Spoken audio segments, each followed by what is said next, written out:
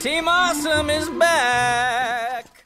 That's right, Team Awesome is back, and guess what else is back? The series! Woohoo! Finally. Okay, this is the last hiatus episode of Season 2 because in mere days we will have Tangled back. Thank God. This has taken forever. So Disney has continued advertising Rapunzel's Tangled adventure on social media. D23 has made an Instagram post advertising it. Today, Facebook actually put the schedule up. We only have one small difference from Germany's schedule where we've got the Brothers Hook and Rapunzel Day 1 flip-flopped, but we're still seeing them both on the same day anyway, so it doesn't really matter what order they're in.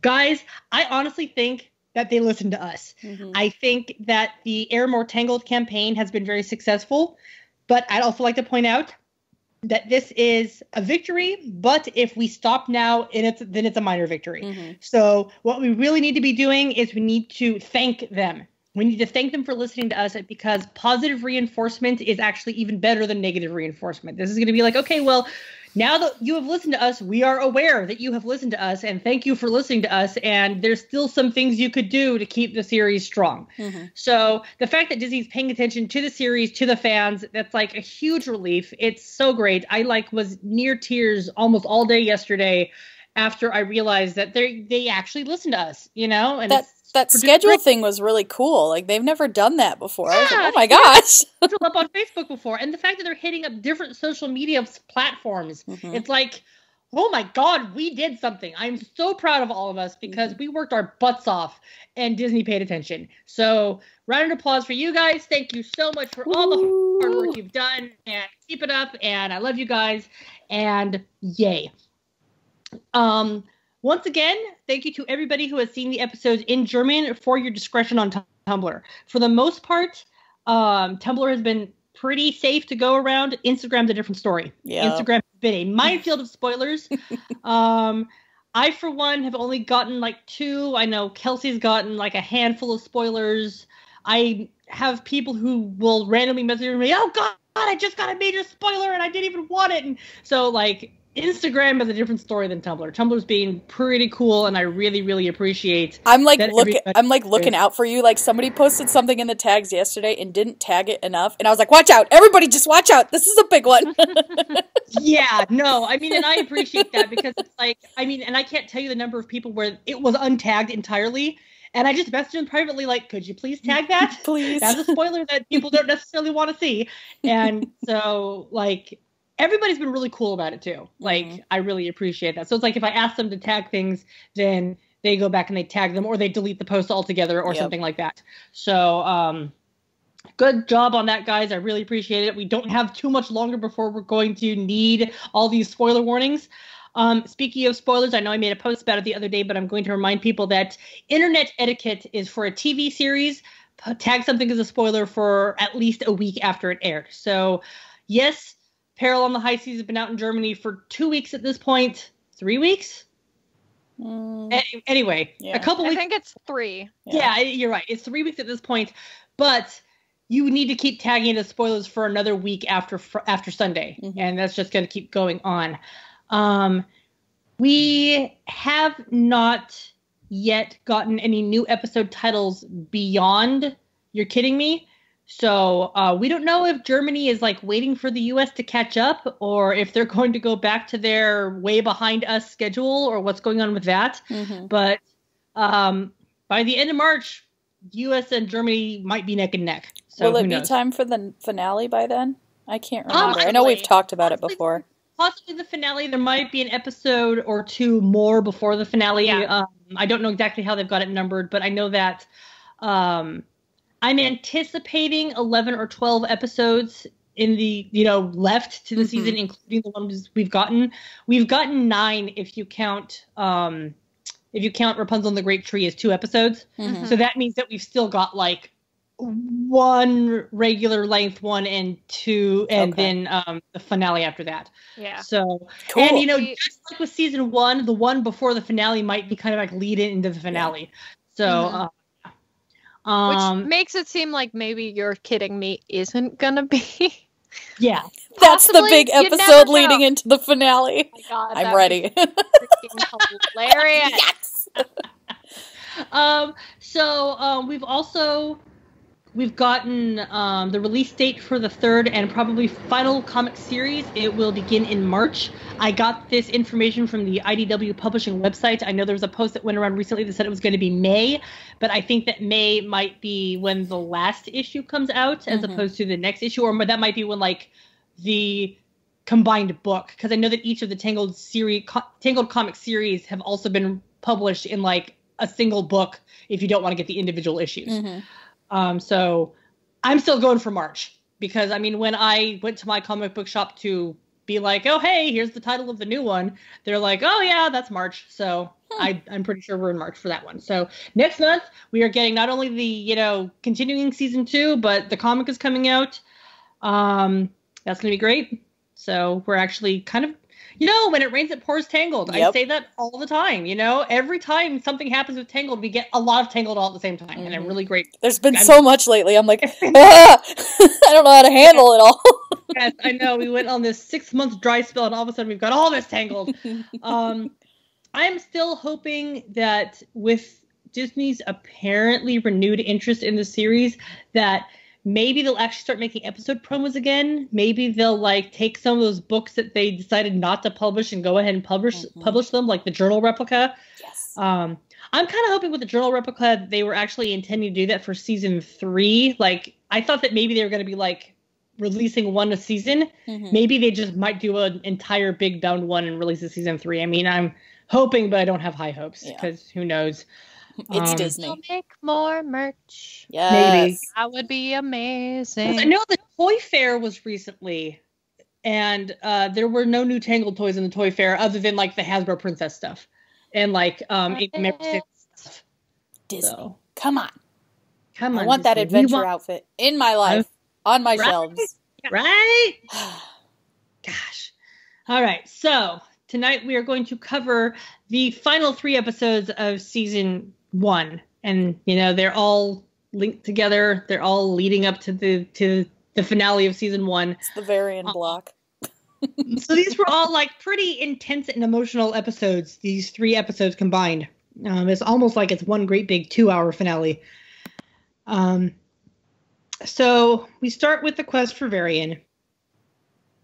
The quest for Varian was okay, this was written by Ricky Roxburgh, and yes, I have every episode he's written memorized. Not all of the dialogue memorized, but I know each of the episodes that he has written because, that happens. Because they hurt.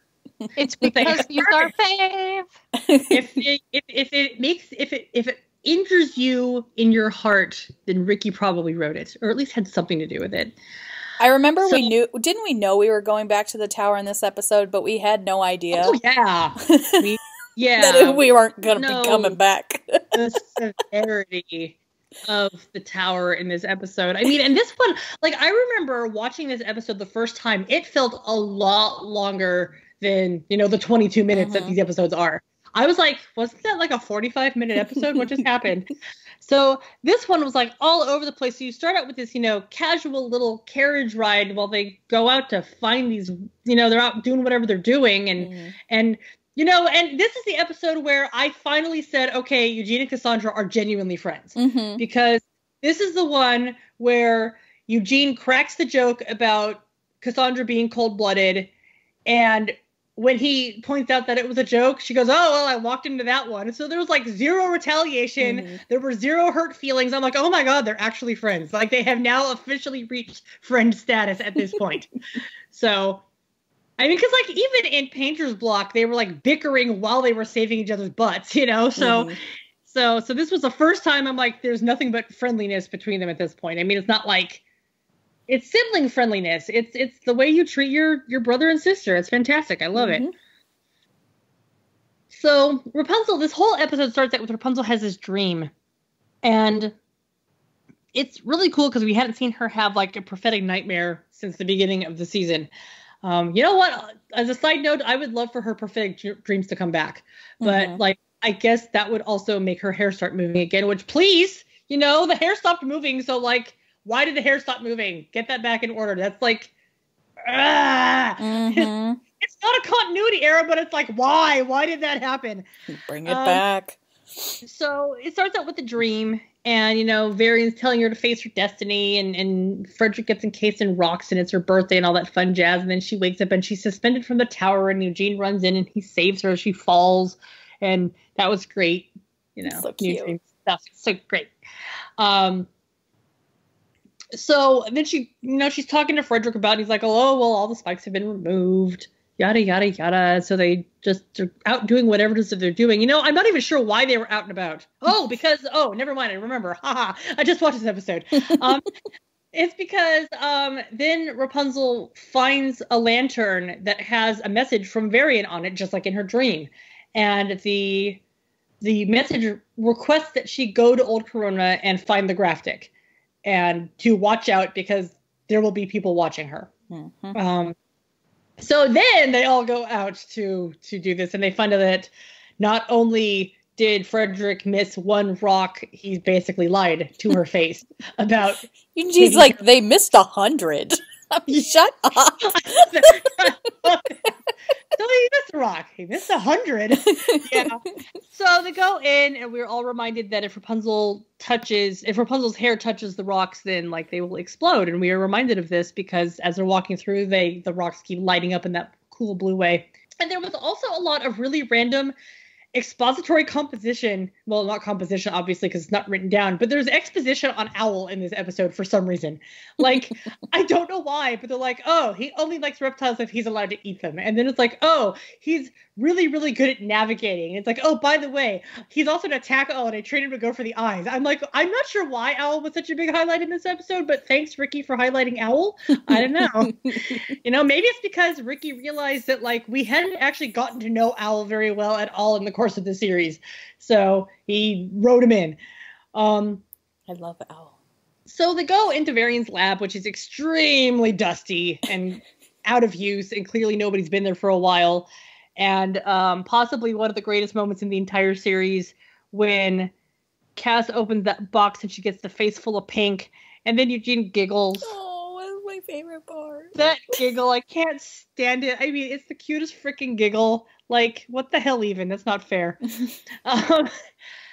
And so they find the Graftic and they're getting ready to leave, and then Rapunzel notices there's this, she only just now noticed that there's this massive tarp over this massive form in the middle of the room.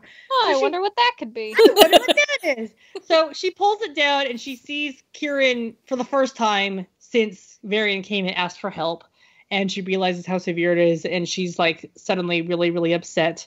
Because she blamed herself because, Gothel raised her to have a guilty conscience. Mm-hmm. I touched the rocks grew, and because the rocks grew, Varian experimented on them, and so now Kieran's trapped in amber. Actually, you know what? They had to come to that conclusion on their own. Mm-hmm. Granted, they've been coming to a lot of conclusions on their own about Varian being the cause of things, and they haven't been wrong, but they still came to the conclusions on their own, because it's all Varian said is that his dad was going to be entirely encased. Mm-hmm. And that amber is not the rocks, Yeah. It's a chemical reaction coming off the rocks, but it's not like Varian took the time to explain that to her. No, he didn't.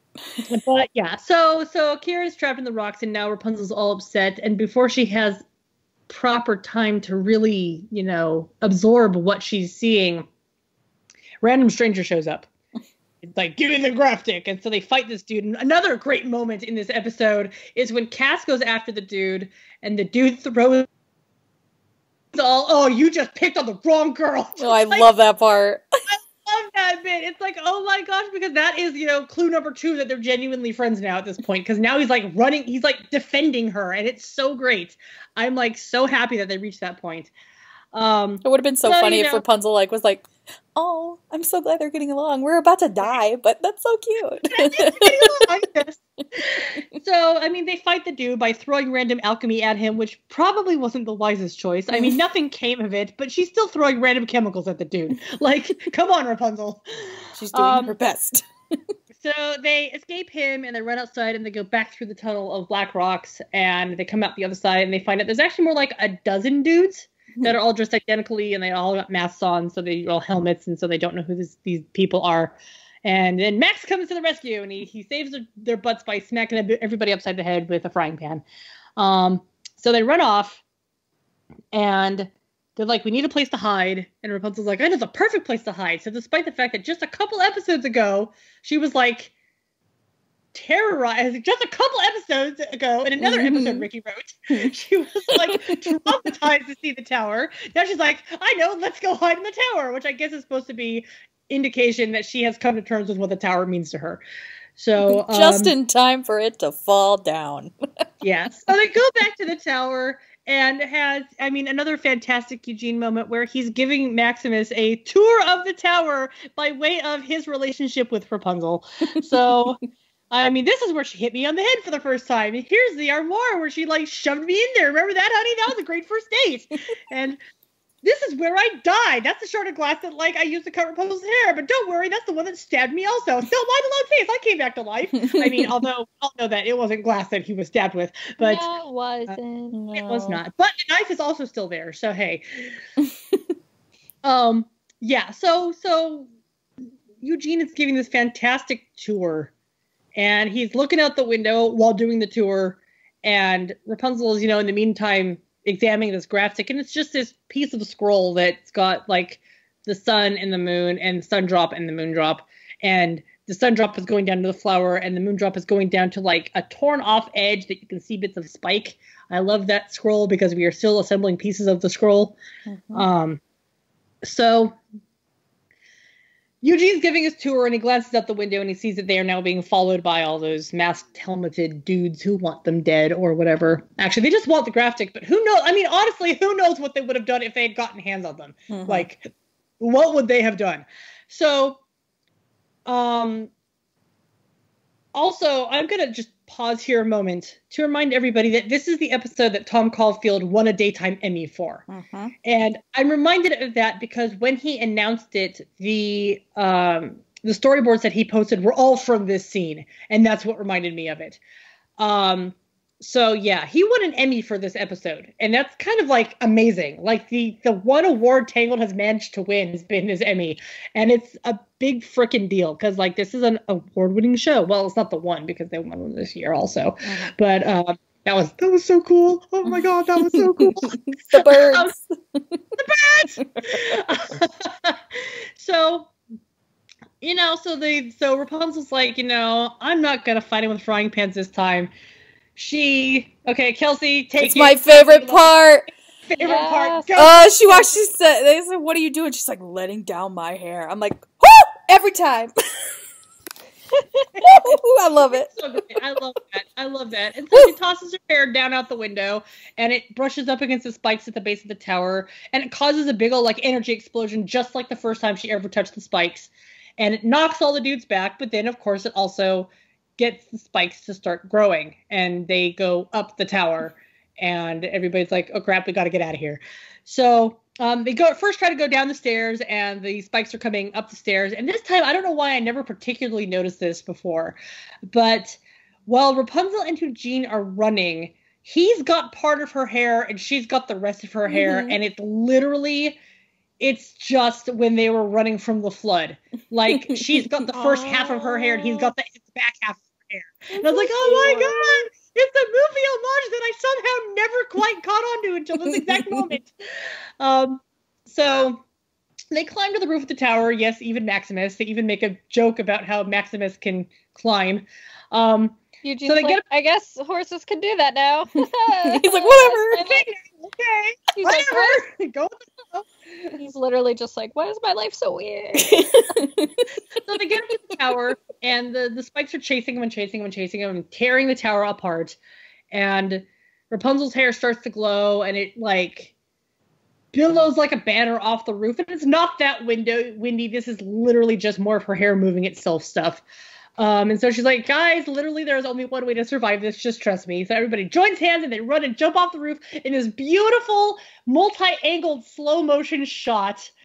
They're just falling off the roof, and then her hair wraps itself around all of them and cushions their fall.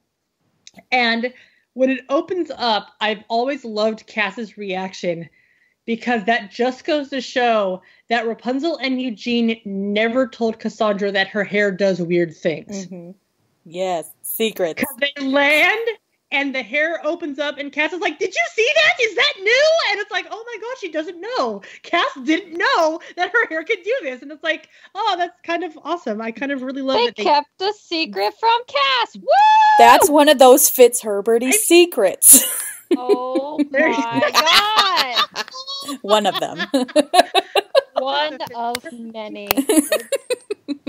So fantastic. Fitzherberty secrets. So then they come out of the hair and Rapunzel stands up and looks at the tower and it is literally just crumbling into a pile of rubble, and she cries and I cried and we all cried because like that was just so impactfully emotional. And I love how Rapunzel has this complicated relationship with the tower. Mm-hmm. Like it was her home, it was her prison, it was the location of all of her abuse, it was the place that all of her journals for the first 18 years of her life were on the walls in this place. It held all of her childhood memories, and it just frickin' falls down and is a pile of rubble and spikes. And it's like, Ricky, what the hell? But who gave this, you guys, the right? Was actually a monumental moment in Disney animation, because this is the first time in Disney animation that they were allowed to destroy a landmark. Mm-hmm. And this is not just like, you know, a landmark for the world. This was like one of Disney's landmarks. Disney does not use Corona Palace very often, but they use the tower all the time. Mm-hmm. Oh, so yeah. This was a huge thing. I wonder how they convinced him. They're like, don't worry, she's going to cry. It's great. So, no, part of how they did it was Roy Conley backed them up. And Roy Conley, for those who don't know, he produced the movie. He's the same guy who said we're not making a sequel. He's the same guy who says, as far as I'm concerned, there's never going to be a live-action Tangled. I hope he's right about that. If they make live-action Oh, please, for the love of God, let Roy be right on that. Well, like, as another aside, if they ever decided to tackle a live-action Rapunzel, I would really appreciate if they, like, did Glen Keane's story with Bastion. Or just literally anything except just regular Tangled. Well, part of the thing is that Tangled would not translate well into live action. No, I mean, it's fine as like a Broadway musical, because then you can make like a puppet Maximus and that works for Broadway. But they would just have this awkward CGI horse, or they'd get rid of him entirely. And what's the point of that? Mm-hmm. You know? So it's like, and oh god, Pascal would be so scary. Oh, it'd be terrifying. He'd either be terrifying, he'd be entirely left out, and it's hard to say what they do because every stage adaptation leaves him out. Yeah. So it's like, what would they even do? Chameleon? It would be so no matter what they do it wrong. Yeah. I'm utterly convinced that no matter what they did, they would do it wrong. So if they decide to make a live action Rapunzel, stay away from Tangled. Just make a live action Rapunzel. Mm-hmm. You know? So anyway, Roy, this guy who has said, you know, there's not going to be a sequel and there's not going to be a live action adaptation. He likes the series. We met him, Ellie and I met him in person when we went to the Annies last year. And first of all, the dude is tall. Like, holy cow, is Roy Conley tall. And Becky is tall, and I am the smallest. So, huge giant. He's like basketball player tall, guys. Like, seriously. Like 7 feet something. I don't know. He's really tall. But he's also super duper nice. Like, I don't know. I kind of didn't expect him to be that nice because he was the one who put his foot down and said, that's it. There's no more Tangled. You know? Mm-hmm. And I'm like, oh, you jerk. You don't want there to be any more Tangled. Mm-hmm. And then I meet him and he's just this really nice guy. So he's like, hi. And I was like, oh. Okay. All right. So then it turns out that he backed them up and he went against Disney execs and said, no, let them do this. It's a really good plot point to the story. It fits in. They're not destroying it for absolutely no reason, you know. So Ricky didn't want to just destroy the tower for shits and giggles. Like, he had a reason. So yeah, they got the tower destroyed, and they got permission to destroy the tower, and that's amazing because now anytime we see representation of the tower anywhere at any of the Disney parks, we're like, yeah, but that fell down. Mm-hmm. Goodbye. I like to imagine that every time Ricky goes to Walt Disney World, he just goes to the Tangled bathrooms and goes, oh, that's not there anymore. I knocked you down, tower.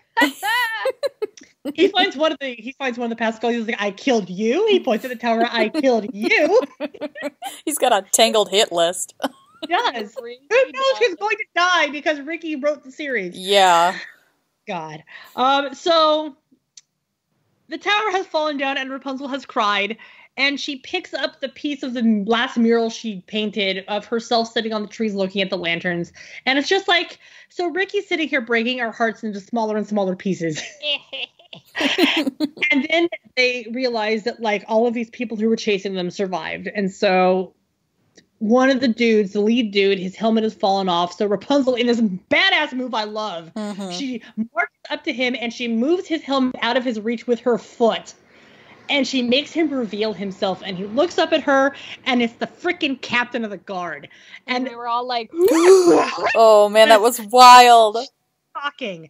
That was shocking. And I loved it because he is like so defeated and apologetic because he is like, he didn't want to go against the princess, but he followed the king's orders.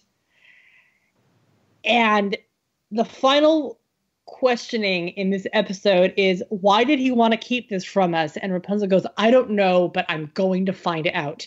And that's the end of the episode. Yes, you are. Yes. And it's beautiful.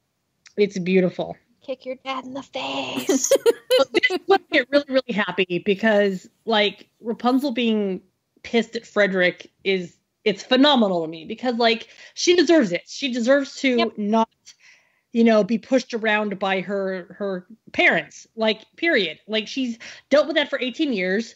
She's technically an adult now. And I've been mad about him reading her journal for ages. Mm-hmm. So, like, yeah. So now she's mad at Frederick. And this leads directly into the beginning of The Alchemist Returns, where she is marching down the halls to confront him. She clearly just got back from this mission. She's like, hi, what the actual hell? The best part is, I love it, that she marches into the throne room and she throws open the doors and Frederick basically makes everybody leave. He's just like, nope, y'all are dismissed. I gotta talk to her. She knows. So like, crap. So she goes and she's telling him off for lying to her, for sicking the guards on her, for all this stuff. And he's like, Varian is dangerous. And she's like, that's beside the point, She's like, I don't care. So she's also, he's not dangerous. I don't know why you're all like, he attacked me because he didn't attack me, So yeah, so she's not happy with Frederick, and he basically dismisses her, which is like such Frederick's style. He's like, oh, I didn't mean to hurt you, Rapunzel. Blah, blah, blah. Yeah, of course you didn't, Frederick. You meanie Bo Beanie. Bo Beanie, indeed. So she loves. Never mind.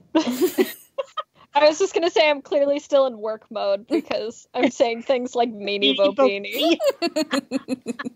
She works with kids, guys. She doesn't say naughty things at work. Yeah. So Rapunzel, like, she's all frustrated and she needs to work this out, and Eugene's helping her out. He's like, look, you'll think of something, but like try to like relax a little bit. And so he's like, I'll go. And they hear Stan and Pete fighting. And he's like, I'll go find out what that's about. You take a break. So she takes a nap. No. And here's the thing about the nap. The thing I love about the nap, and I've always loved this, it's just this tiny moment of animation where she lays down and she's got her hands kind of up framing her face. And as she's falling asleep, her fingers twitch. And do they? And it's so minor, and I love it. Like, that's just so realistic, and it wasn't necessary. And so this just goes to show what great animation this series has. Mm-hmm. I mean, you get little things like if a character is looking at another character, their pupils move around because they don't have a fixed stare. They're actually like, just like when you look at something and your eyes rove all over it and your pupils move minutely, they do that in this 2D animation. And I love it. And little things like the hair bounces or the fingers twitching or whatever. It's just these tiny little moments of animation that they added it because they're good animators. And that's why did it. They love when we see that kind of stuff. Like, They I do. posted about Eugene's bangs, and I had some animators message me, and they were like, dude, we love when you guys see that stuff yeah, and those they little do. things. I was like, I just love it so much. I remember when the series first started, and Ellie and I were like really big on posting this particular expression is a direct homage to this moment from the movie. Mhm. And the animators are like, we do that. I mean, we studied this stuff so hard, and you find it, and that's awesome. We love the recognition. So yeah, guys, you notice stuff like that, and the animators love it that we notice stuff like that. So she goes to sleep, and she dreams that her dad is throwing a ball, and she's dancing with him, and he's apologizing to her, but then the spikes come and start tearing the ballroom apart, and Eugene and Cassandra get trapped in the spikes, and it's just like more nightmare, and poor Rapunzel's stressy nightmares, and they're just getting worse. And she wakes up, and her hair is all over the place, and part of it is like strangling Pascal, and so her hair's like getting dangerous. And I think that's another reason why I want her hair to start moving again, is because she didn't ever control it. She like could kind of guess sometimes what it was going to do, but she never controlled it, and she never figured out why it was moving on its own. So I want that to come back, because that was actually pretty suspenseful, you know? Because it was originally going to. It was going to have a mind of its own. That's the better reason. I want the in-story. I know. But I do love that they brought that back. I was like, Here's the funny thing. I always thought that was the most ridiculous thing. I was like, is that he was gonna have a mind of his with own. Rapunzel unbraided. I was like, what are we talking about? Oh, yeah. Rapunzel unbraided, her hair was going to literally have a mind of its own, and it was going to move around and do stuff like it was like going to be. It was going to color carpet. It was going to have its own personality. There was And- a great concept art of it like wrapping itself around Rapunzel and Eugene, and I'm like, it's a shipper. It's One us. of us. One of us. One of us. I feel like that original teaser for Tangled, where Eugene is in the tower and the hair is like beaten on him. I kind of feel like they were still considering having the hair have a mind of its own at that point, because I mean, we don't see Rapunzel controlling it at any point at there. It's just the hair is like doing things like grabbing his boot and coming after him and all this crap. So it kind of feels like, you know, for a while they considered it even in the current rendition, and then they decided not to do that. Thank God. See, and I am happy that they didn't do that in the movie, but I'm also happy they found a way to pay homage to that. Yeah. So it's like the hair moving of its own because of some unknown magical force works for me way better than just it's a character, you know? So she wakes up and all this crap is going down, and she goes outside and she is going for a walk and down to the docks. And I mean, honestly, I had like a stressful day at work, guys, and I was like listening to the episodes as background noise, but like I tuned half of them out because I was having a stressful day at work. So I believe at this point is where we cut to Cassandra and Eugene, and they notice that Pete and Stan are like really going at it, you know. They're arguing like ridiculously kinds of arguing, like just bickering like children. It's ridiculous. But like this, one of my favorite moments in this episode, and this might be one of my favorite moments in the whole series, is the whole thing where Eugene is like noticing that like the cook randomly insulted his ears. And he gets so like self-conscious about it that the line he delivers isn't even a real sentence. Like, except for that guy, he doesn't even know what he's talking about, except that was a real sentence I just said. And what Eugene says, he kind of like puts two sentences together. It's a sentence. I love that part so much. And just him being all self-conscious about the ears, which of course gives us the headcanon that he had big ears when he was a kid. So now he's like, he's grown into them, but he's still self-conscious. And so everybody in the whole palace is arguing, but they're also telling these petty truths, these unnecessary truths, you know? Like Nigel, I know that Ellie loves a bit with Nigel doesn't really talk like that. He's got this annoying nasally voice instead of this upper crust accent. So he affects his accent so that he'll be more respected and you know, and God, just all of them. Everybody's telling these random secrets that you wouldn't expect them to tell, or just, bad mouthing each other because of a minor thing. And so they decide we're going to question Pete because he's the source of this, or he's at least at the beginning of all this. So we got back to Rapunzel, and she's down at the docks, and she's sitting in a boat, and here comes Varian, and this is the first time we've seen Varian. Well, first time we've seen him since Not in the Mood at the very, very end. But the last time we saw hey. The last time we saw Varian, he was picking up this potion out of the water and being quite sinister about it. Mm-hmm. So the fact that he shows up now and he's just got this very Varian personality. Like, it's sunshiny. It's, he's being serious, but he's not being cruel at all. And he's not seeming sneaky. And he's got Rudiger with him. And so, things. And he's like, I understood. I understand why you did what you did. It's fine. It's totally fine. We're all fine.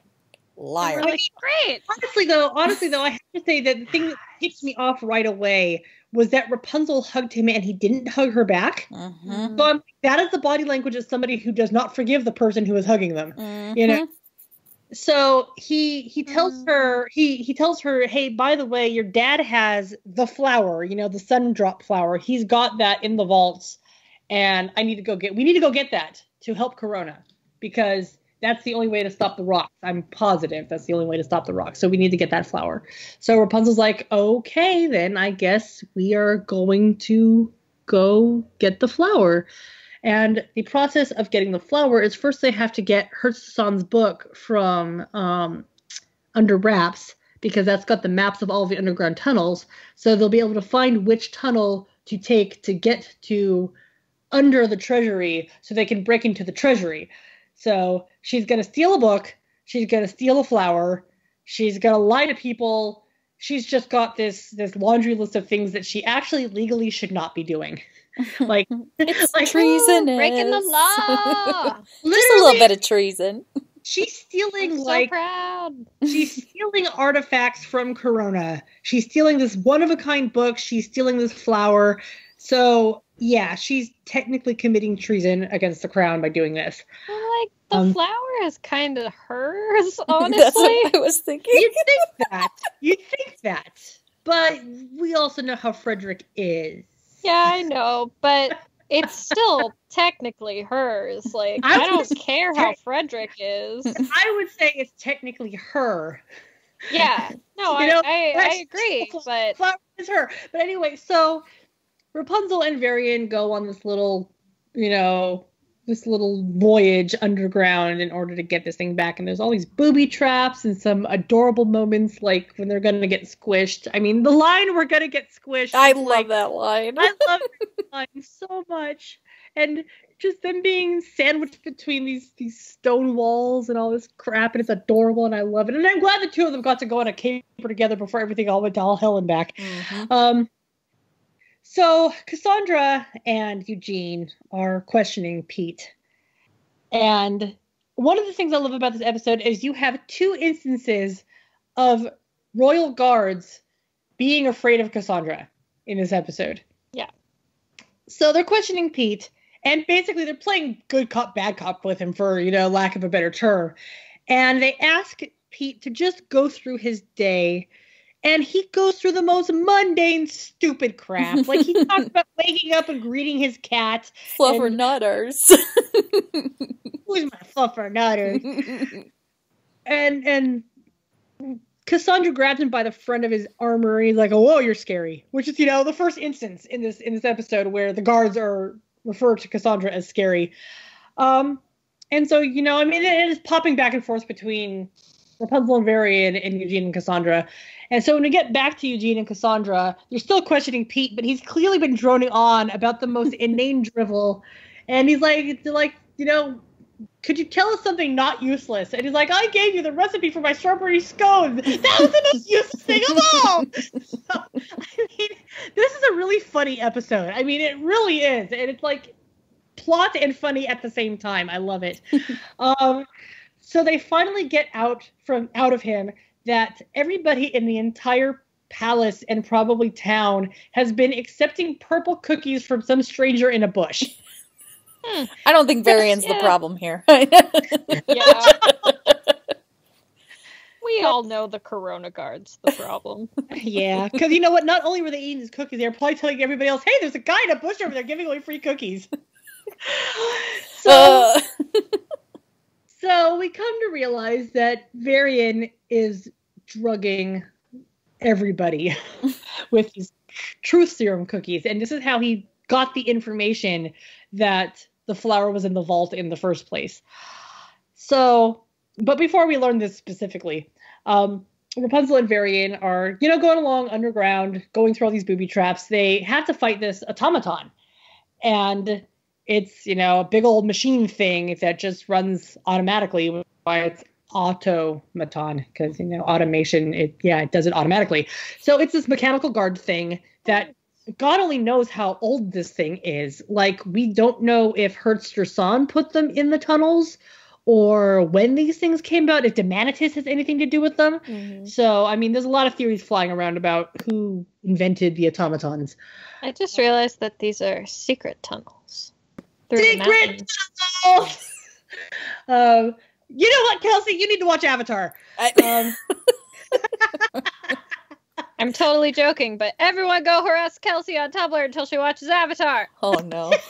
Don't do it, guys. You can cut that part out. You will face our fake wrath. So they fight this automaton, and they manage to destroy it because Rapunzel uses her hair, wraps it around a whole bunch of pillars, and it trips on her hair and then brings the pillars down on top of it. And how the ceiling did not fall down on them, I don't know. Magic! Man. I've always been like, you are literally taking out the support system. How is this working? Good construction. Shitty guards, good construction. After they've destroyed automaton, Varian pockets one of the parts. Like the little sneaky keys. Yes. Yes. So they go and they had this great moment. I love this bit. Obviously there's a lot I love about this episode. So when they find the flower and they get all these lanterns being lit and turning these lights on, and the score actually plays Healing Incantation. Mm-hmm. And it's my God, it's so amazing. And so that good. was really emotional for me the first time I saw it. It was just like, I love this series so much. It just makes me so happy. So Varian had previously told Rapunzel that they only need a petal of the flower for him to experiment with so that they can, make a concoction that will make the rocks go away. And so while Rapunzel is marveling at the flower, Varian just pockets the whole thing.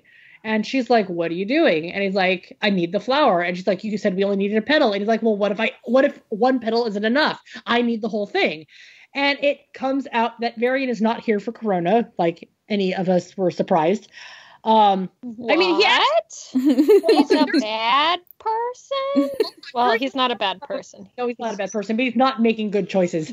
He's making bad decisions. But during the course of their travels underground, you see him start to slip up a little bit here and there. He's like, "Oh, well, I got to be able to help my dad." She goes, "Your dad?" He goes, and Corona, Mm-hmm. So yeah. Corona is clearly an afterthought. Corona is clearly a cover. Now that he's got the flower, he's like, "Look, I don't care about Corona. I used you to get to the flower, and all I want is the flower." So, Cassandra and Eugene, having figured out that this was Varian because of Pete and his description of the man with the squeaky voice in the bush, they're rushing off to try to figure out how to, what it is that they need to find out. So they find out that he's after the sun, the flower, and so they go over to the vaults, and the guard who's guarding the vault is all like, "What? There's no flower in the vault. What are you talking about?" God, their guards are terrible. They're so bad. Another moment from this episode I adore is Eugene explains this guard. "So, who would you rather go up against? The king or her?" Cass cracks her knuckles, and the guard just gives her the key. Straight up, does not want to fight Cassandra, just gives her the key. So this is all clearly this is all happening kind of simultaneously and leading up to each other. So Varian now has the flower. They bust in the door. Varian smoke screens his way out, and Varian is now gone and he's got the entire flower. So now Rapunzel's like, I don't even know. Oh, crap. Well, she's like, I thought we were friends, but I don't even know what he is to me anymore, you know? Mm-hmm. And then we cut to Varian, and he's in his lab, and he's grinding up a bit of the flour, and he makes this paste, and he spreads it on this drill, and he uses the drill to try to break open the amber, and it doesn't work, obviously. Sure. And so he's very, very, like, I feel for him here, because he's clearly been trying a lot of things, and this was the thing he thought was going to work for sure, and it doesn't, and he's just kind of losing it. But he realizes that Rapunzel is the Sundrop now, not the flower. The reason why the flower didn't work is because it doesn't actually have any magic anymore. Mm-hmm. And so he's now set to get his hands on Rapunzel so he can use Rapunzel to break the amber. And that's the end of the episode. And it was like, thank God there was no hiatus between that episode and the finale, because that would have killed me. So then we move directly into Secret of the Sundrop, where it is actually Rapunzel's actual birthday. Whee! Birthday! She is 19 now. Huzzah! She is sitting up in her room. She's sitting on her window seat, gazing forlornly out the window, and Pascal is trying to cheer her up. And she's just not a happy monkey because things have not been going well lately. So Eugene comes in. He's like, oh, hey, happy birthday, girl. What's the matter? And she's like, what do you think the matter is? And he's all like, you know, it'll cheer you up? Presents! So then he takes her into this room. It's giant room full of presents. Just full, wall-to-wall, floor-to-ceiling presents. And then we find out that Eugene is a really, really good present guesser.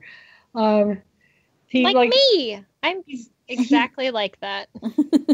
Which is why, Ellie, I like to make you presents, because then you have no idea what I made you. That's true. I'm really good. See, I know so many people. I know so many people who are good at guessing that, like, I've gotten really good at surprising. So, yay. That's awesomeness. Mm-hmm. So Rapunzel's like, wow, all of these are for me? And Eugene's like, of course, everybody loves you. Of course, all of these are for you. And there's this music box, this freestanding music box, like just the winding bit with the keys that play the tune. And it says, wind me. So she does, and it's got this creepy tune, and she's kind of like, I don't really want to listen to that. And then she turns around and Friedborg's there with Belle's ball gown, because yay, inside jokes. So I was like, okay, I guess I gotta go get dressed for the party.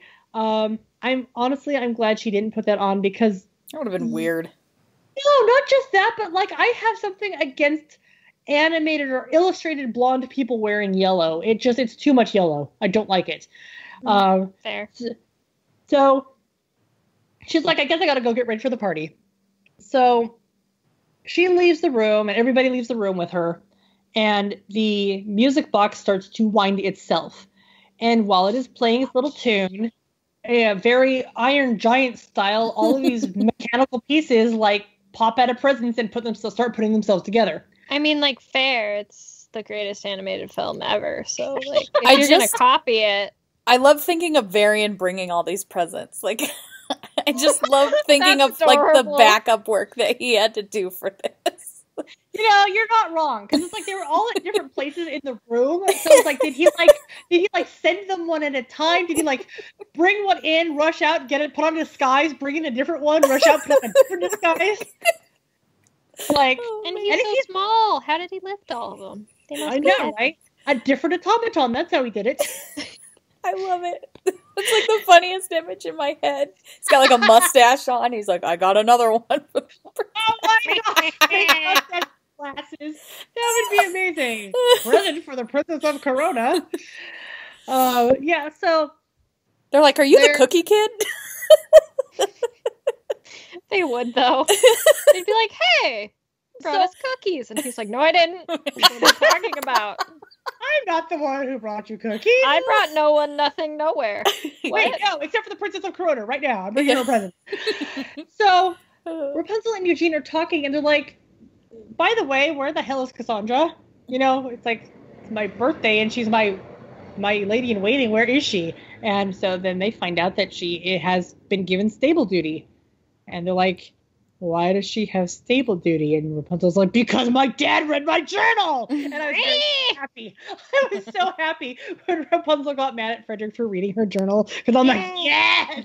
This is what I need. Anger at this thing. This invasion of privacy. So, because Frederick read Rapunzel's journal, he found out that Cassandra had to do with her hair growing back. And if y'all might recall, because of course we all remember this moment because it's such a great moment, in What the Hair, Cassandra says that if it is known that she helped Rapunzel leave Corona, then she would be sent off to a convent. Quote her, literally a convent. And she makes this great Italian hand gesture. And it's just so, it's like, yeah, it was a very memorable moment. And then it turns out that that is literally the truth. That Frederick read the journal, found out that Cassandra helped Rapunzel get out. And so he's sending her off to a convent. What a meanie. So she's got stable duty until that time. He's basically separating them. Like, you can't be anywhere near Rapunzel, and then you have to leave. So Rapunzel's like, okay, you know what? Screw this. I'm talking to my dad. Like, for realsy reals. I'm gonna go tell my dad off about invading my privacy and sending my best friend away, and this is not cool. So she goes storming back into the throne room, and this is like, what, the second time in 2 days that she's gone storming into the throne room? So she goes, she's like, hi, you suck. But like, I mean, because like literally in The Alchemist Returns, you have like people in town are wishing her happy birthday. So it's like it's the day before her birthday. They're setting up for her party. Like, so twice in 2 days she goes storming in to tell Frederick off, and she goes alone. And this is important because of what happens later on. So she goes alone, and she's like, look, you need to understand that you can't invade my privacy. And he's like, I did it for your protection. And she's like, I don't need protecting. He's like, you know, Varian's a real threat. I'm going to put you in the safest place I know. And he freaking locks her in the tower because she's Rapunzel, and that's what you do, Rapunzel. How ironic, Fred. Like, so not cool. So now Rapunzel's locked in the tower. And like, I remember watching the episode today, I actually remember when Tangled Before Ever After came out, and we found out that her room was the tallest tower in the palace. I was like, did anyone think this through before they stuck her in the tower? And then it was like, oh, there was a reason they stuck her in the tower, because that was going to be important later. Darn you, Fred. And Rapunzel is in the tower, like literally he's put bars on the windows, and he's got a 24/7 guard posted outside her door. She's not allowed to leave. And no one's allowed in. And no one's allowed in. Like her boyfriend. Her mother comes in. Oh, I will never stop being mad about this. Like, Ariana is the epitome of a diplomat, but I hate that she came in and basically said, oh, well, he's doing it out of love, so you just got to try to understand him. It's like, no, you're the one who gave her the journal and told her to find a way to fill the pages, so you need to break her out. And even Rapunzel was like, that doesn't make it right. And I was like, yes! Exactly. You need to talk to your husband and put your foot down and say, I'm not speaking to you as, like, the queen who has no power. I'm speaking to you as the wife and the mother of your child. She's your daughter too, bud. She's my daughter too, and she is not staying in that room. Yep. But she's a diplomat, and because she's a diplomat, she let it happen, and I will never not be. Not okay. Okay. She was locked in a tower for 18 years. How do you people not understand that this is traumatizing and terrible? Right? That's okay. Right? Her man comes to the rescue. So. Yes! Eugene! What a good then, Eugene, and this is why it was important that Rapunzel went alone, because Eugene comes into Frederick and he's like, excuse me. He's like, no. Excuse me. Do you understand that she was locked in a tower for 18 years? And Fred's like, whatever, it's not a big deal. And Eugene's like, it is the biggest deal in the history of deals. I love that, like, Frederick's like, well, I'm gonna do what I think is right, and Eugene's like, yeah, well, so am I. Ooh, I love that part. He just, like, tells him off and leaves, and, like, mutters under his breath that he's going to save his girl, and it's so fantastic, and that is such a great moment. The only thing that would have made that scene better is if this was a show, that was made for adults and he could flip them off. He's like, Just like, flip him the bird as he walked out. Like, bye, I'm gonna go rescue my love. Okay, bye. Right, and then Frederick goes Game of Thrones on him, and we never see Eugene again. So don't say that. it's not necessarily a bad thing that this is for kids. So then we get back to Rapunzel, and she's in her room, and she's like been told by her mother, just forgive him, that kind of crap. No. And so then she sings this wonderful power ballad. Oh, I love that song. I love the song Set Yourself Free so hard, because when the series started and I heard Wind in My Hair, I was like, wow, Wind in My Hair is like the opposite of When Will My Life Begin? Mm-hmm. No, Set Yourself Free is the opposite of When Will My Life Begin? Yeah. Wind in My Hair is like the segue between the two songs. Yeah. But like Set Yourself Free, and then she like paints her wall and doors, the actual physical doors. She paints this mural of birds. Mm-hmm. And it's fantastic. And she has convicted herself to finding a way out. So y'all need to understand that Rapunzel completely came up with this escape plan on her own. Mm-hmm. She needed other people's help, but she came up with the plan. So Pascal is not stopped by things like bars and tall towers. Yay! So Rapunzel writes out this plan, and she puts it in a scroll, and she gives it to Pascal, and Pascal runs down, and he finds Cassandra just as she's leaving town. And Cassandra's basically like, whoops, guess I forgot to leave. Oops. So, whoops. I mean, and I love all of the little integral parts of this plan, because the first part that has to happen in order for all of this to work is that Lance needs to be a distraction. So he's great at that. Lance is so good at distracting people. And so he starts bringing Rapunzel's presents up to her room. And Stan and Pete are like, you can't go in there. He's like, come on, guys, it's me. You know me. And like, by the way, these are Rapunzel's presents. It's her birthday. Shouldn't she get her presents on her birthday? And they're like, well, we have to inspect the presents. He's like, go for it, inspect the presents. Because he knew full well that they would get distracted by what was in the boxes. He's like, all part of my plan. So he makes sure to bring up a box with a little accordion in it, and then Pete goes to town on this accordion, and he's terrible, but Lance pretends to enjoy it because he's a distraction, and a noisy distraction at that. He makes them cause a ruckus in the hall so they can't hear what's going on. So as soon as Rapunzel sees that they're properly distracted, Pascal runs out onto the balcony, and he starts flashing yellow, which is the signal down below, where Cass, Eugene, Hookfoot, well, the rest of the pub thugs are waiting with a catapult. And so Hookfoot and Eugene sit in the catapult, and Cass launches them up to the tower. And then, using a very, very, very, very long rope, if you think about it. None of this should have worked. None of this. Nothing. They should all be dead. Wait, I have to back up. I completely missed a really integral part. The part where the automaton attacks them in the hallway. Oh crap! Right. That's I important. forgot about that. I haven't watched that episode. You know, when Rapunzel almost died. Yeah, so, like, okay, let me back up, like, several scenes. Sorry for skipping this integral part, guys. We were yelling about Fred. We got distracted. He's busy yelling at Fred that we got distracted. So... yeah, so they're Rapunzel, Cass, and Eugene are walking down the hall, and they get attacked by this automaton. It's the automaton that, Varian gave to her in several pieces, and now I've got in my head him bringing this pile of presents one at a time in various disguises, and I can't get that out of my head. So this automaton attacks them, and because Varian is, has already seen one in action and is very smart, he's figured out how to get this thing working remotely, essentially, putting it all together. And so Cass manages to stop it in the end after Eugene gets thrown into a wall and Rapunzel's almost killed. Cass jams her sword in the music box, which is the actual mechanism that causes it to work. And that grinds it to a halt. And they shove it out the window and it shatters on the ground. And Shorty gives them a fish that he ate. I don't know. Something about a fish. I don't know. Shorty. So that happened all then, and that was while Rapunzel was on the way to yell at Frederick, I think. And so then she went on to yell at Fred by herself, I guess. I don't know why.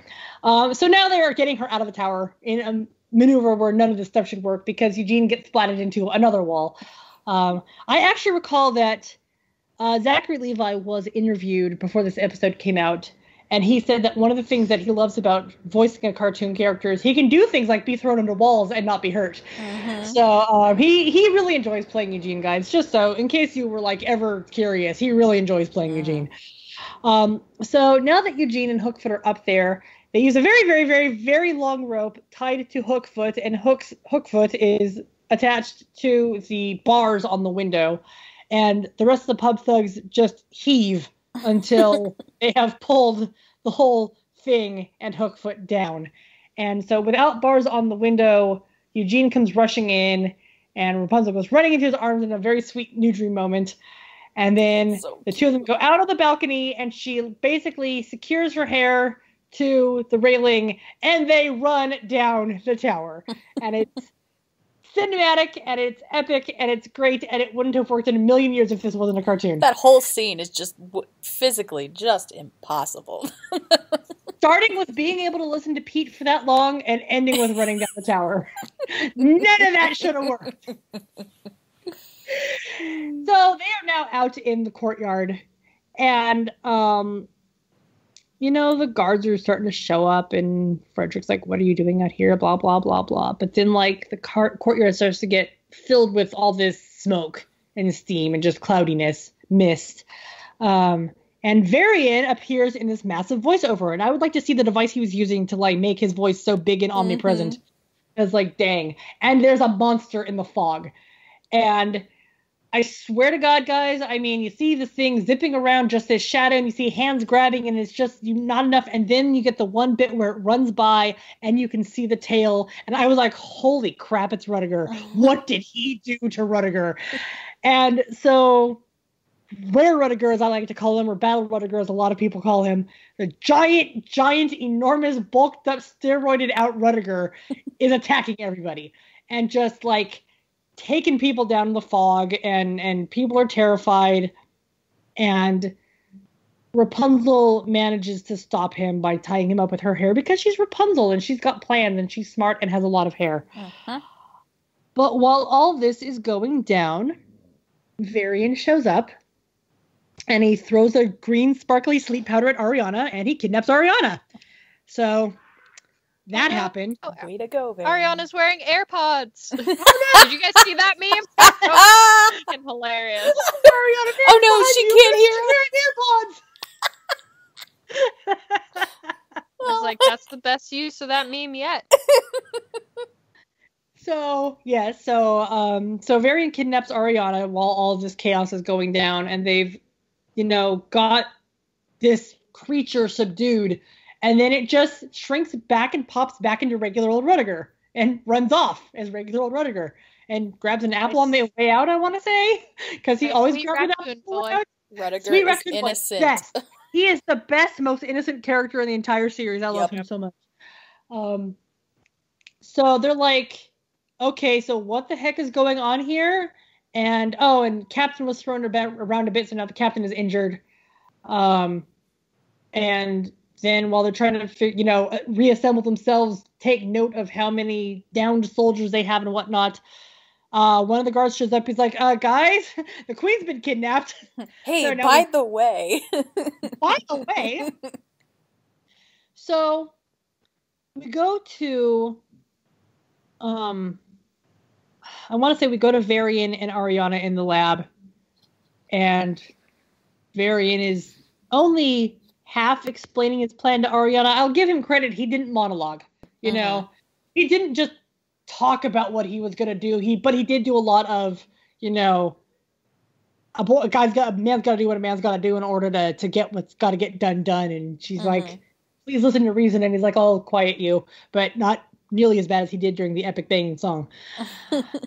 So we cut back to the palace, and Rapunzel and Frederick are talking, and Frederick is like devastated. And I don't blame the dude. He's like clearly overprotective of the women in his life. And so Ariana's now been captured, and he's very upset. And Rapunzel comes in and she's like, "Look, we'll get her back." And he's like, I'm sorry I was horrible to you." Like, well, it came out of love. And then he tells us this story. And he tells us that Kieran warned him that if he took the Sundrop flower, that the rocks would happen. And he ignored Kieran. So he knew all along that this was going to happen, and he has been spending the last 18 years covering it up. Actually, I guess at this point it's just been the last year and a half. But he knew it was going to happen, and as soon as it started happening, he started covering it up. Mm-hmm. And so he comes clean. We don't know what Kieran knows. So, just like Tangled loves to do, it gave us another puzzle piece. While answering a question, it gave us another question. We're halfway through the show, and we still don't have a lot of answers. Don't know anything, really. The rocks made her hair grow back, but why? Exactly. Please, give us something. We have no answers, really. So we find out, Kieran knew all along.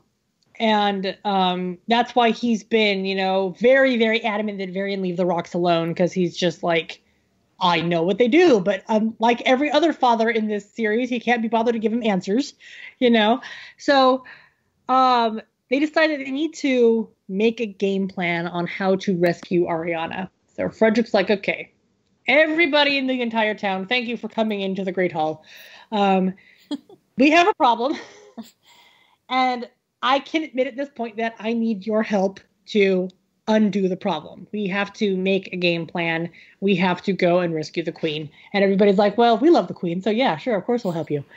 And also we have the one moment in the entire series where old Lady Crowley is respectful.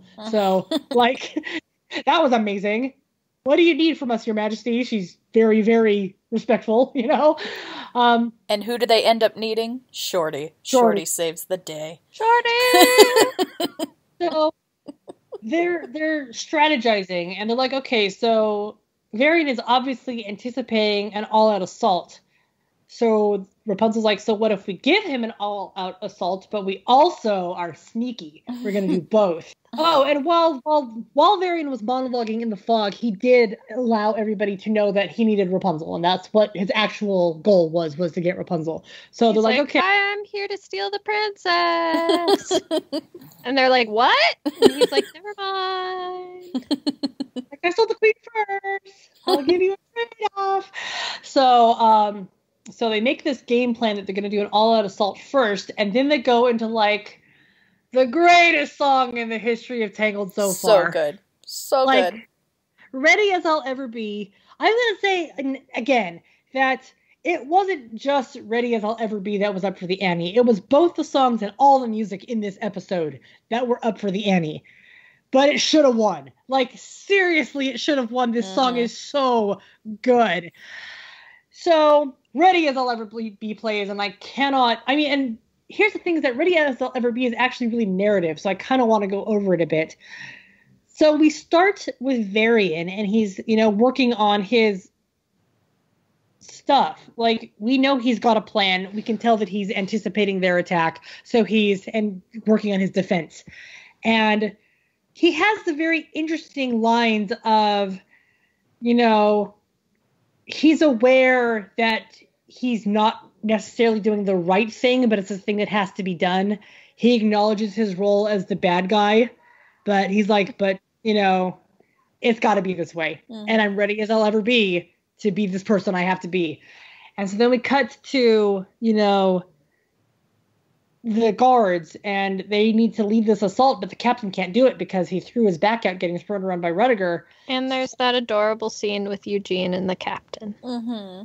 There's that adorable scene with Eugene and the captain. You gotta remember, guys, the captain Eugene used to be at each other's throats constantly, and Eugene is now protective of him and making sure he's okay. And it's just there's so much character development. I love it so much. And the character development continues when the captain gives command to Cassandra. Yes. So he's like, look, I can't lead the assault, but Cassandra can lead the assault. And in that moment, the captain won Best Dad in the Tangled. He did win. That's pretty easy in this show, though. Honestly, yeah. It's like how Bail Organa is the best dad in the Star Wars universe. I'm like, he has no competition. He has literally no competition. He raised Leia Organa, like, Yes.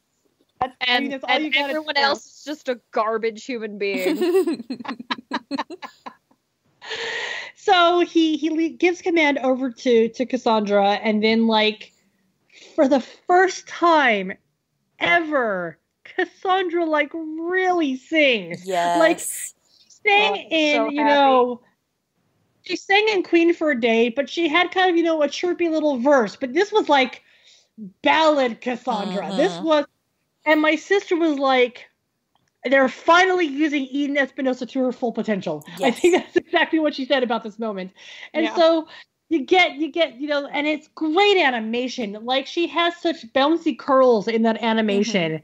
And, like, Eugene gets his one solo line, and it is like a knee-melting solo line. Like, he has, like, one other line later on, but he's also backed up by the chorus. So Eugene doesn't have a lot of, like, Eugene has so few solos in this song that Zach said that he didn't really sing in the episode. So, like, clearly Zach didn't count this song, I guess. But his parts were so good. I remember the first time we heard him, I was like, oh. Yes. Yep. Yes. So, it's like, that's some fantastic stuff. And so then after, the guards and Eugene and Cass sing about how they're ready as they'll ever be to go off and fight. And by the way, Lance is joining them. Lance is, yay! I mean, yes, boy. James didn't sing, but Lance is in the chorus. So James will be singing soon. I'm so excited. Yes. So then we go to Rapunzel and Frederick, who are going to be doing the sneak attack. And Frederick, I'd like to point out, is back in his, like, outfit from In Like Flynn. Like, that's his sneak ninja outfit. That's the only way I can think of it. Ninja outfit. So, and he, like, made a stop in the kitchen to get her a frying pan because he knows that's her weapon of choice. So, like, there's a big point here where, like, it's actively showing that Frederick is, like, playing to Rapunzel's strengths instead of holding her back. And that's significant also right there. I mean, it's no apologizing for reading her journal, but it is, at least forward progress. So they're approaching in a very, subterfuge type of way, whereas everybody else is doing a headlong assault so that they'll be distracting in this headlong assault. And then we close out finding out that Varian he's got something in the basement, and that's all we know. He's going savage. He's got something in the basement.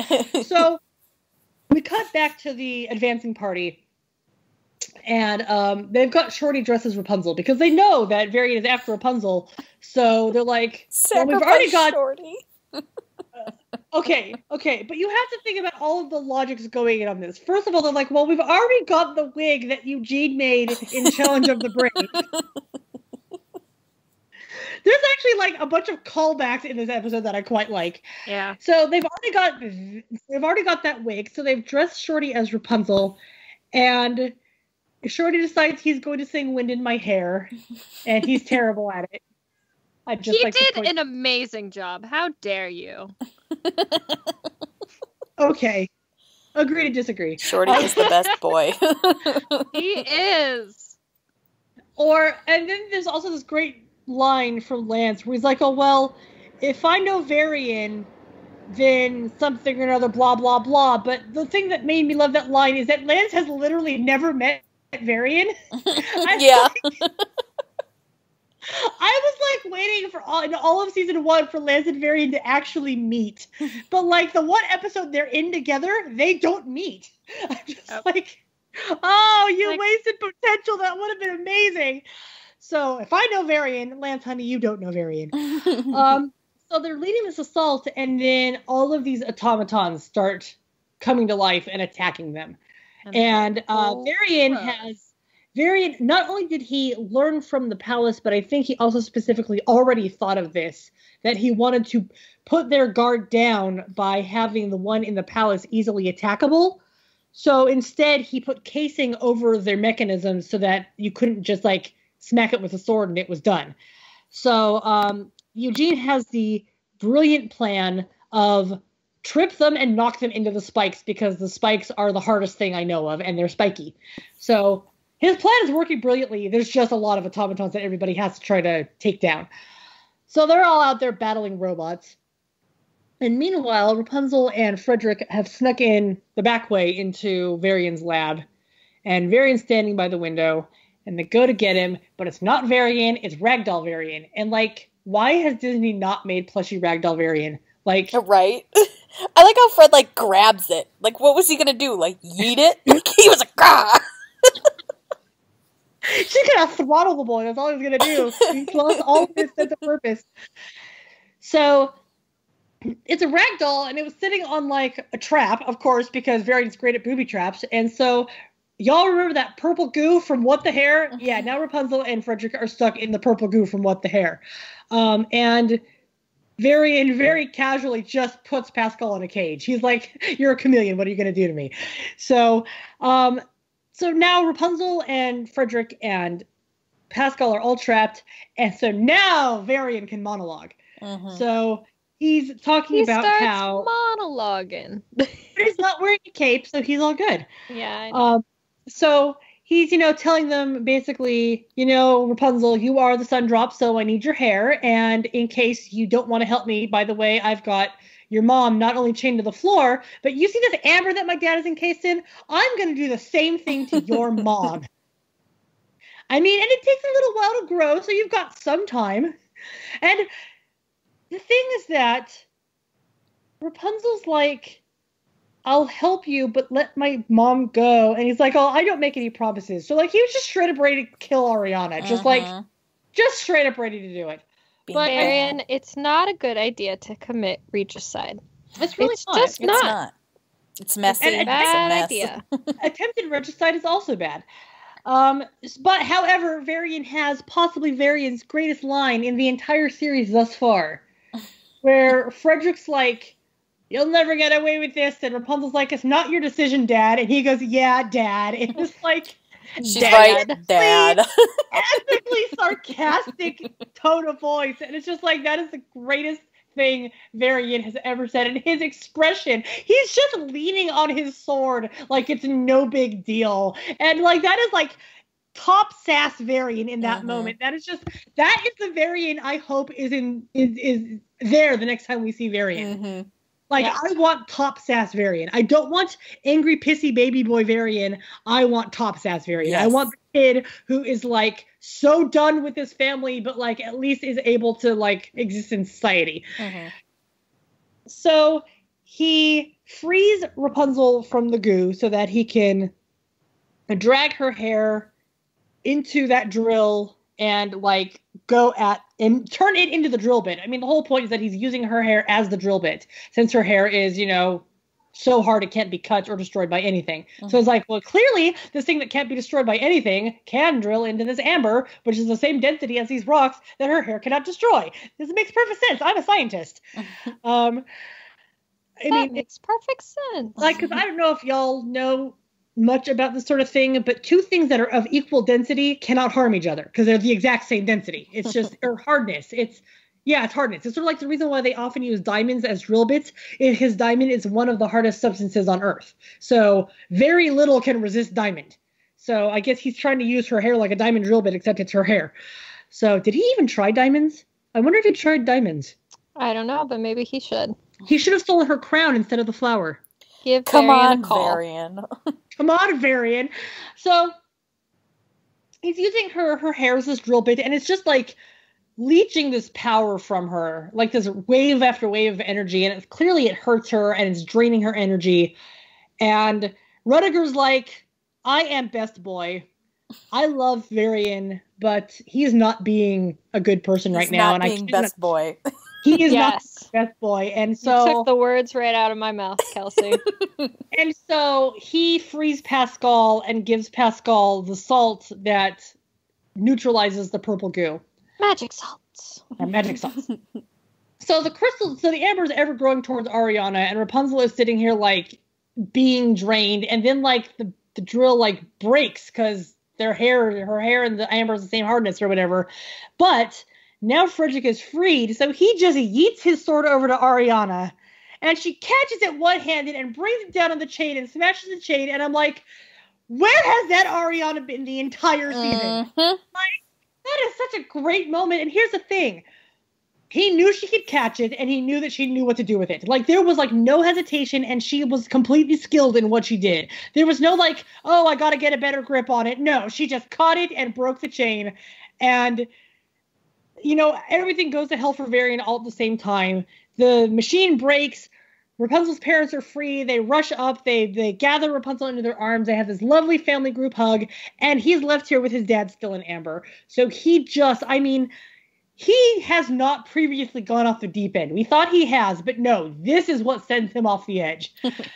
Because the way that he put it, he starts just calling his deniability to his dad. You know, this isn't my fault. I didn't do anything wrong. And he looks at Rapunzel and her happy family, and he says it's her fault. And so he just kind of runs off. And Rapunzel and Frederick and Ariana all head outside, and meanwhile, everybody has been outside successfully destroying all of the automatons. And so they step outside, and Eugene's like, oh, hey, look, it's Rapunzel. Rapunzel's fine.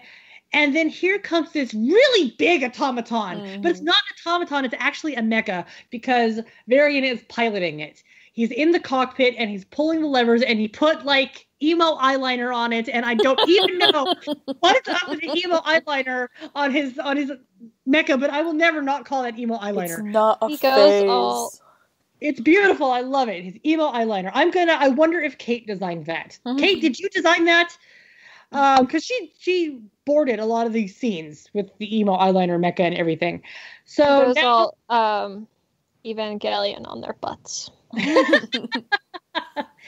so they are, you know, everybody kind of scatters, and Cass goes running towards this automaton this mecha to take it down, and Varian just snatches her out of the air. He's like, yoink. With, like, the worst line ever. It's, like, so cringy. It's, like, one part pun, one part really cringily hitting on her. And it's just, like, stop, Varian, stop. It's like, you're not allowed to hit on someone when you're crushing them to death. I mean, he literally It's said, just I always knew illegal. I'd sweep you off your feet. And it's like... But here's the thing. I always knew I'd sweep you off your feet. I'm like, did they consider, you know, you always knew I had a crush on you? I'm like... Oh, that would have been better. See, that was the line I was hoping for. So he grabs Cass and he grabs Ariana and he just starts squeezing them to death. I mean, not like super duper fast and going by like... I don't get the impression that he couldn't have done it fast if he wanted to, but he's just going at it nice and slow. And Rapunzel's like, nope, the end, we're done. This is, no, we're not putting up with it anymore. So she makes her stand, and I don't know if it was just intuition or instinct or what made her decide that this was going to work, but she's absolutely right. She just holds out her hand, and she summons the spikes from the ground. And she grabs the spikes, and all of a sudden, this is like an anime battle between a mecha and a magical girl. It really Like, is. I don't know what's up with this, but it's fantastic. So now she's got control of the spikes. So she, you know, Varian goes running at her in the mecha, and one spike at a time, she is tearing this thing apart. She takes off its leg, and she takes off its arms, and her, you know, Cass and her mom are, like, freed from the grip because they're no longer, you know, they're no longer trapped in under the mechanization. And the machine goes barreling down towards Rapunzel, and Varian's still, like, wiggling levers, and she just impales it through the body of the machine. She just ends it. And, you know, sorry, Varian, that was an amazingly epic battle. You know, like, you fought well. She just did you better. So now that she has taken down the mecha, all of a sudden, all of the spikes just, like, all of them stand up straight, and they realign, and they change direction towards the wall, and they go barreling towards the wall, and they just break a hole in it. And Rapunzel lets go, and she, like, passes out. and Eugene runs for her, and he grabs her, and he's all worried. And I love this scene. I'm so sorry. I really love this scene. Okay, so he grabs her, and she opens her eyes and kisses him and just says so sweetly, hi. It's just like the sweetest little hi ever. And he's got this totally shocked, disbelieving expression. And here's the thing I want you guys to understand is this goes back to me talking about the great things with the animation. When Eugene says we have got to find better ways to start spending your birthday, he's moving his head a lot, and that's actually hard to do in animation. Like, it was so well animated, that scene, and there was so much emotion in his face and his voice, and it's just so freaking great. And then Rapunzel realizes that there's now a hole in the wall, and she doesn't have to sneak out, there's just this hole. And the spikes, like, flatten themselves out and are, like, flush with the ground and are just like this road of arrows pointing out towards the world that she wants to explore. And so, you know, she and everybody are at the wall, and Frederick basically says, okay, I realize now that you can take care of yourself, and so go live your destiny. And then the lanterns come in for her birthday. Like, I don't know who lit the lanterns, because, like, I thought everybody was in town fighting automatons. That's what Neil said tonight. I was like, yeah, that makes a lot of sense. But so I guess, like, all the kids are still at home. Like, we didn't see any of the little kids. With flames and lanterns. So yeah, they timed it perfectly. It's like, it's beautiful. Oh, man. Yeah, it just reminded me of a Vine. So the lanterns come floating over out into the world, and so with a backdrop of her birthday lanterns, Rapunzel takes her first approved step out into the world, and the scene ends. But then, surprising everybody, it picks back up, and there's this woman that we don't know. She's got white hair, and she's got this sword made of black rock, and she draws her sword, and she slices right through one of the black rocks. And that's the end of season 1. So and we were all like, like, as I recall, oh my god! Until season 2 started, we just called her Mysterious Sword Woman. Like, that was her name. She still like, kind of is Mysterious Sword Woman. Mysterious Sword Woman. So, like, okay, so guys, this was like, that was a great ending to season 1. Like, seriously. I don't know if y'all saw it when it was airing brand new for the first time or what, but, like, this was a phenomenally epic season 1. I really, really loved it. It was so great. And we can only go up from here. And we can only go up. Like, here's the thing, that was amazing. And I understand from basically everybody who works on the show that from here on in, I don't mean from season 1 on in, I mean from our hiatus stopping point on in, it only gets better. Oh, I'm so excited. Like, the rest of season 2 was phenomenal. I understand that season 3 is, like, mind-blowingly phenomenal.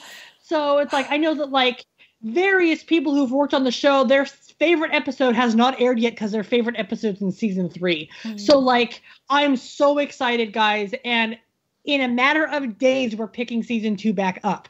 So this is, like, phenomenal. I mean, this was, like, a great way to stop. And I just realized now how long this particular podcast has gotten. But we warned you in advance that this was going to be a doozy of a podcast, and we had to finish this out because guess what, guys? In days, we come back from the hiatus. Yes. We are finally done. We've made it through 6 months and 4 days of hiatus. And I don't think it's coming back gently. I think it's going to smack us in the face. I don't. For one thing, they are definitely giving us 2 episodes a day or 2 episodes a week until, you know, until the end of March. We don't yet have April's schedule. I just don't see them stopping now. I don't think they're going to give us another break after that. I think they're just be like, look, it's already made. Just air it. Yep. So please. I think that we are now going to do the last bit of road to the end of season 2 and then probably take another break because that's how they do. Yeah. So this has been a really, really fun one. Like I said, I didn't even realize how long we'd run this time. It was just that much fun. This was a fun one to record, guys. Like, reminiscing 3 episodes was fun. So thanks for sticking with us if you stuck around this long. Even if you had to pause and take a couple breaks, because my gosh, this is almost a 2-hour long podcast. Thanks again. I am so excited for this weekend, and can't wait to talk about the new episodes with you guys, because starting next week, we are going to be reviewing Peril on the High Seas. Woo-hoo. The first new episode we've had for 6 months. So see you then, guys. Thanks for listening. Bye. Bye.